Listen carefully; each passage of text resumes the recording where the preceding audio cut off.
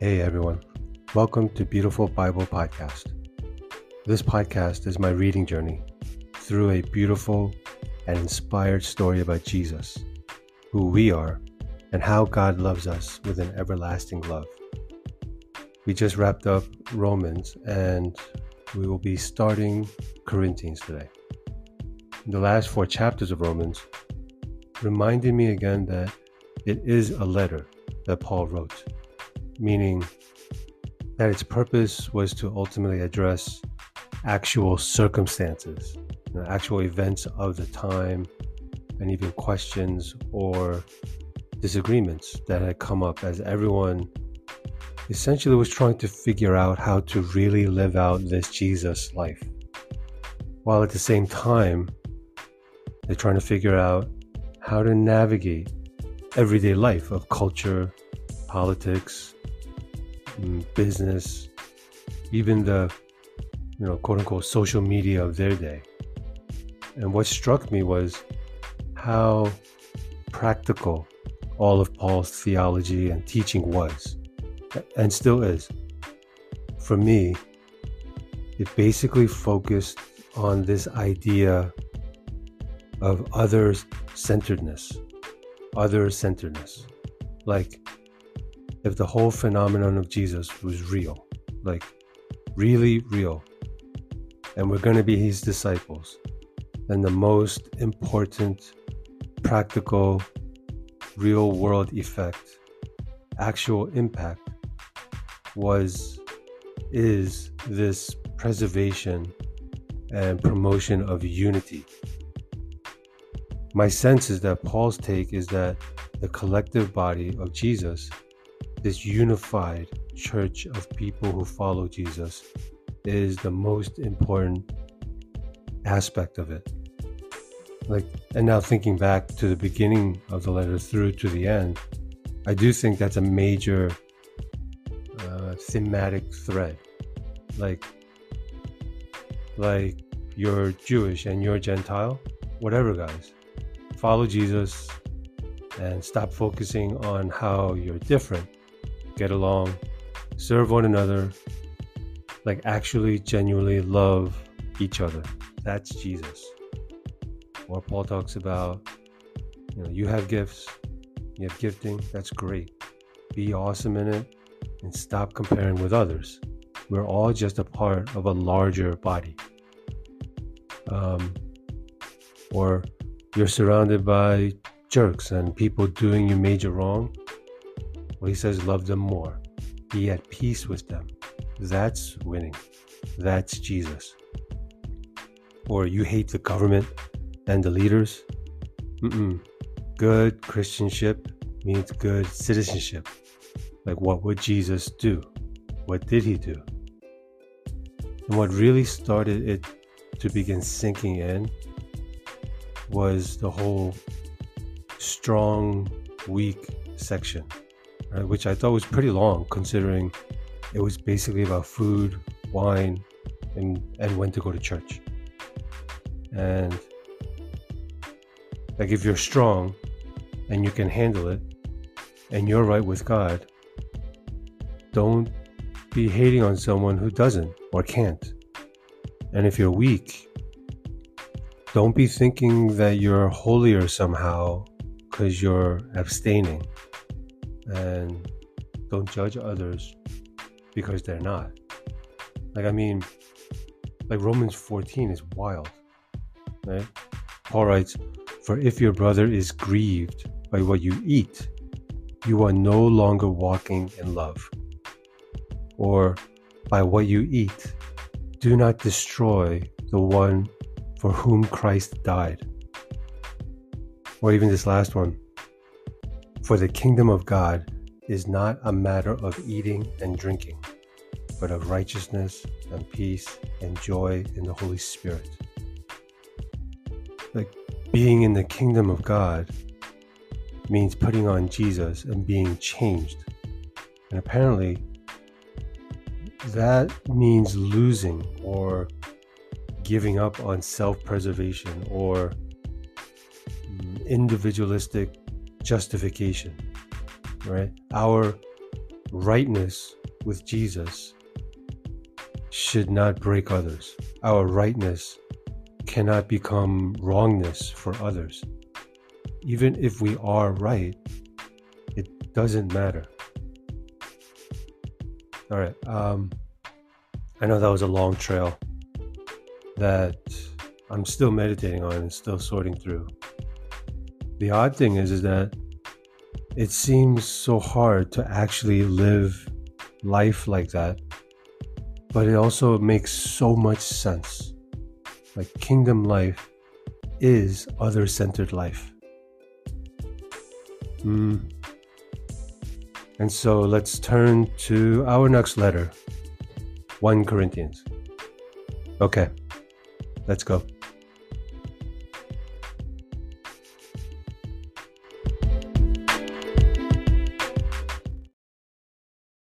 Paul, by the will of God, to be an apostle of Christ Jesus, and our brother Sosthenes, to the church of God that is in Corinth, to those sanctified in Christ Jesus, called to be saints together with all those who in every place call upon the name of our Lord Jesus Christ, both their Lord and ours.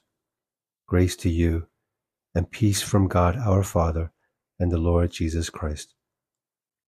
I give thanks to my God always for you, because of the grace of God that was given you in Christ Jesus, that in every way you were enriched in him, in all speech and all knowledge, even as the testimony about Christ was confirmed among you, so that you are not lacking in any gift, as you wait for the revealing of our Lord Jesus Christ, who will sustain you to the end, guiltless in the day of our Lord Jesus Christ.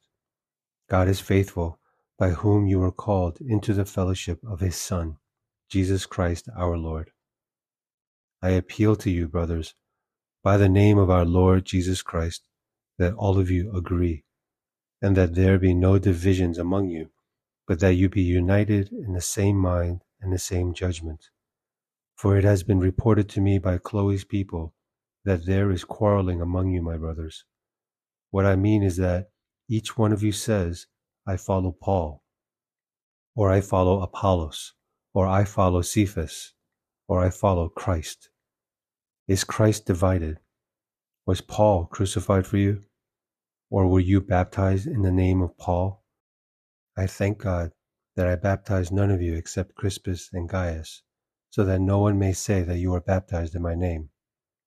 I did baptize also the household of Stephanas. Beyond that, I do not know whether I baptized anyone else.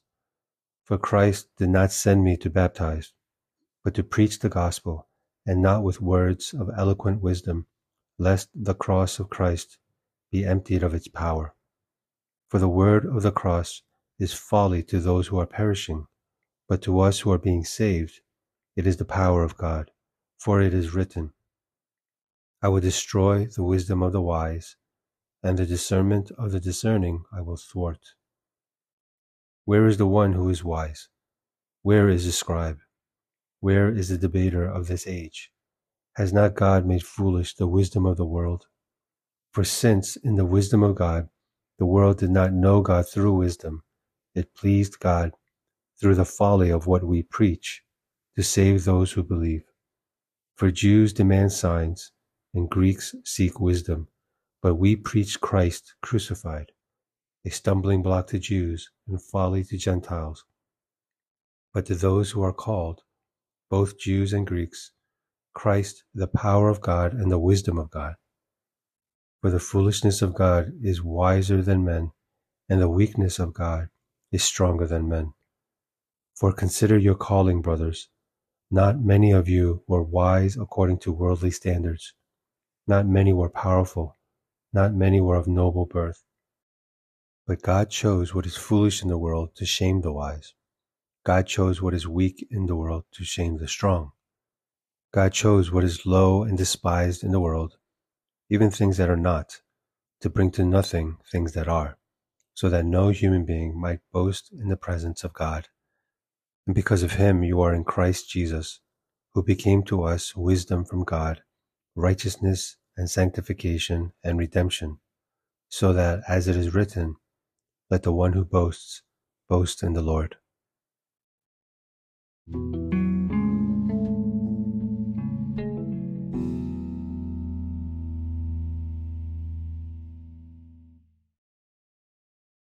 I, when I came to you, brothers, did not come proclaiming to you the testimony of God with lofty speech or wisdom. For I decided to know nothing among you except Jesus Christ and Him crucified. And I was with you in weakness and in fear and much trembling.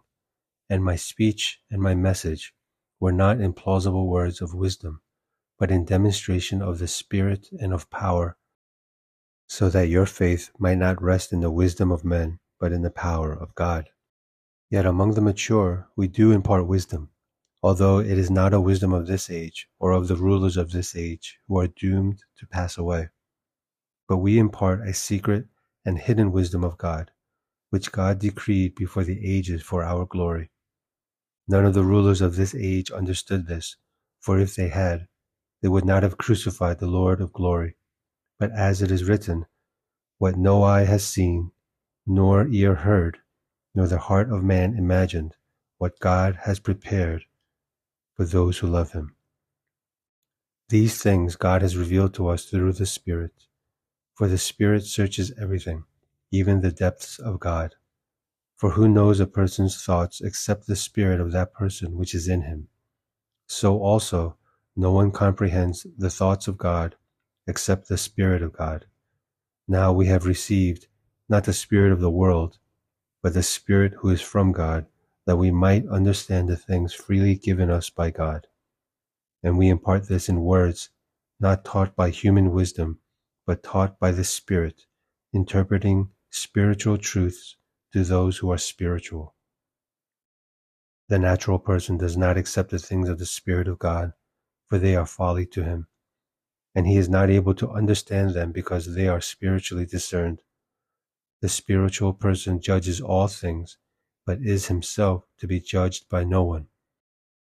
For who has understood the mind of the Lord so as to instruct him? But we have the mind of Christ.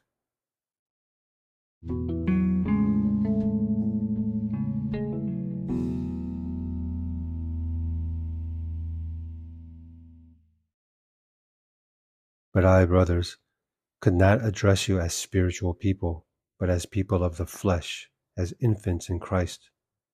I fed you with milk, not solid food, for you were not ready for it. And even now you are not yet ready, for you are still of the flesh. For while there is jealousy and strife among you, are you not of the flesh and behaving only in a human way? For when one says, I follow Paul, and another, I follow Apollos, are you not being merely human? What then is Apollos? What is Paul? Servants through whom you believed, as the Lord assigned to each. I planted, Apollos watered, but God gave the growth. So neither he who plants nor he who waters is anything, but only God who gives the growth. He who plants and he who waters are one, and each will receive his wages according to his labor. For we are God's fellow workers. You are God's field, God's building. According to the grace of God given to me, like a skilled master builder, I laid a foundation, and someone else is building upon it. Let each one take care of how he builds upon it. For no one can lay a foundation other than that which is laid, which is Jesus Christ. Now if anyone builds on the foundation which is gold, silver, precious stones, wood, hay, straw, each one's work will become manifest, for the day will disclose it, because it will be revealed by fire, and the fire will test what sort of work each one has done. If the work that anyone has built on the foundation survives, he will receive a reward. If anyone's work is burned up, he will suffer loss, though he himself will be saved, but only as through fire. Do you not know that you are God's temple and that God's Spirit dwells in you? If anyone destroys God's temple, God will destroy him.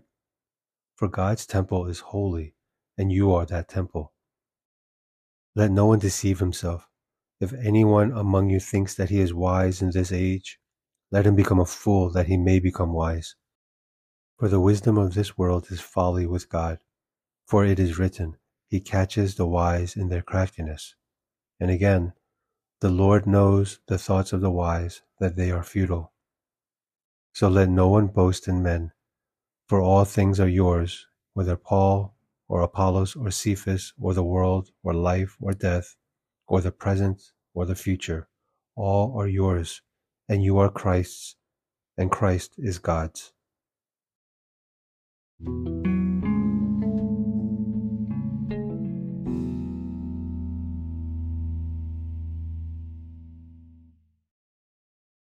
This is how one should regard us, as servants of Christ and stewards of the mysteries of God. Moreover, it is required of stewards that they be found faithful. But for me, it is a very small thing that I should be judged by you, or by any human court. In fact, I do not even judge myself. For I am not aware of anything against myself, but I am not thereby acquitted. It is the Lord who judges me. Therefore do not pronounce judgment before the time, before the Lord comes, who will bring to light the things now hidden in darkness and will disclose the purposes of the heart. Then each one will receive his commendation from God. I have applied all these things to myself and Apollos for your benefit, brothers, that you may learn by us not to go beyond what is written, that none of you may be puffed up in favor of one against another. For who sees anything different in you? What do you have that you did not receive? If then you received it, why do you boast as if you did not receive it? Already you have all you want. Already you have become rich. Without us you have become kings. And would that you did reign, so that we might share the rule with you. For I think that God has exhibited us apostles as last of all, like men sentenced to death, because we have become a spectacle to the world, to angels, and to men. We are fools for Christ's sake, but you are wise in Christ. We are weak, but you are strong. You are held in honor, but we in disrepute. To the present hour we hunger and thirst. We are poorly dressed and buffeted and homeless. And we labor, working with our own hands. When reviled, we bless. When persecuted, we endure. When slandered, we entreat. We have become and are still like the scum of the world, the refuse of all things. I do not write these things to make you ashamed, but to admonish you as my beloved children. For though you have countless guides in Christ, you do not have many fathers. For I became your father in Christ Jesus through the gospel. I urge you then, be imitators of me. That is why I sent you Timothy, my beloved and faithful child in the Lord, to remind you of my ways in Christ, as I teach them everywhere in every church. Some are arrogant, as though I were not coming to you. But I will come to you soon, if the Lord wills, and I will find out not the talk of these arrogant people, but their power. For the kingdom of God does not consist in talk, but in power. What do you wish? Shall I come to you with a rod, or with love in a spirit of gentleness?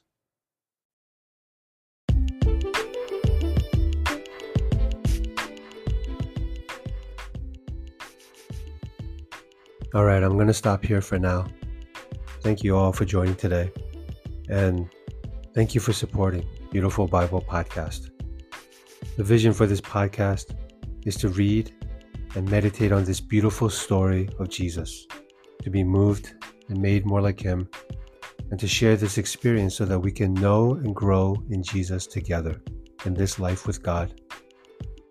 You can get in touch by email, beautifulbible.podcast@gmail.com, and on Instagram @beautifulbible.podcast. Okay, be cool, be blessed, read the Bible. Peace out.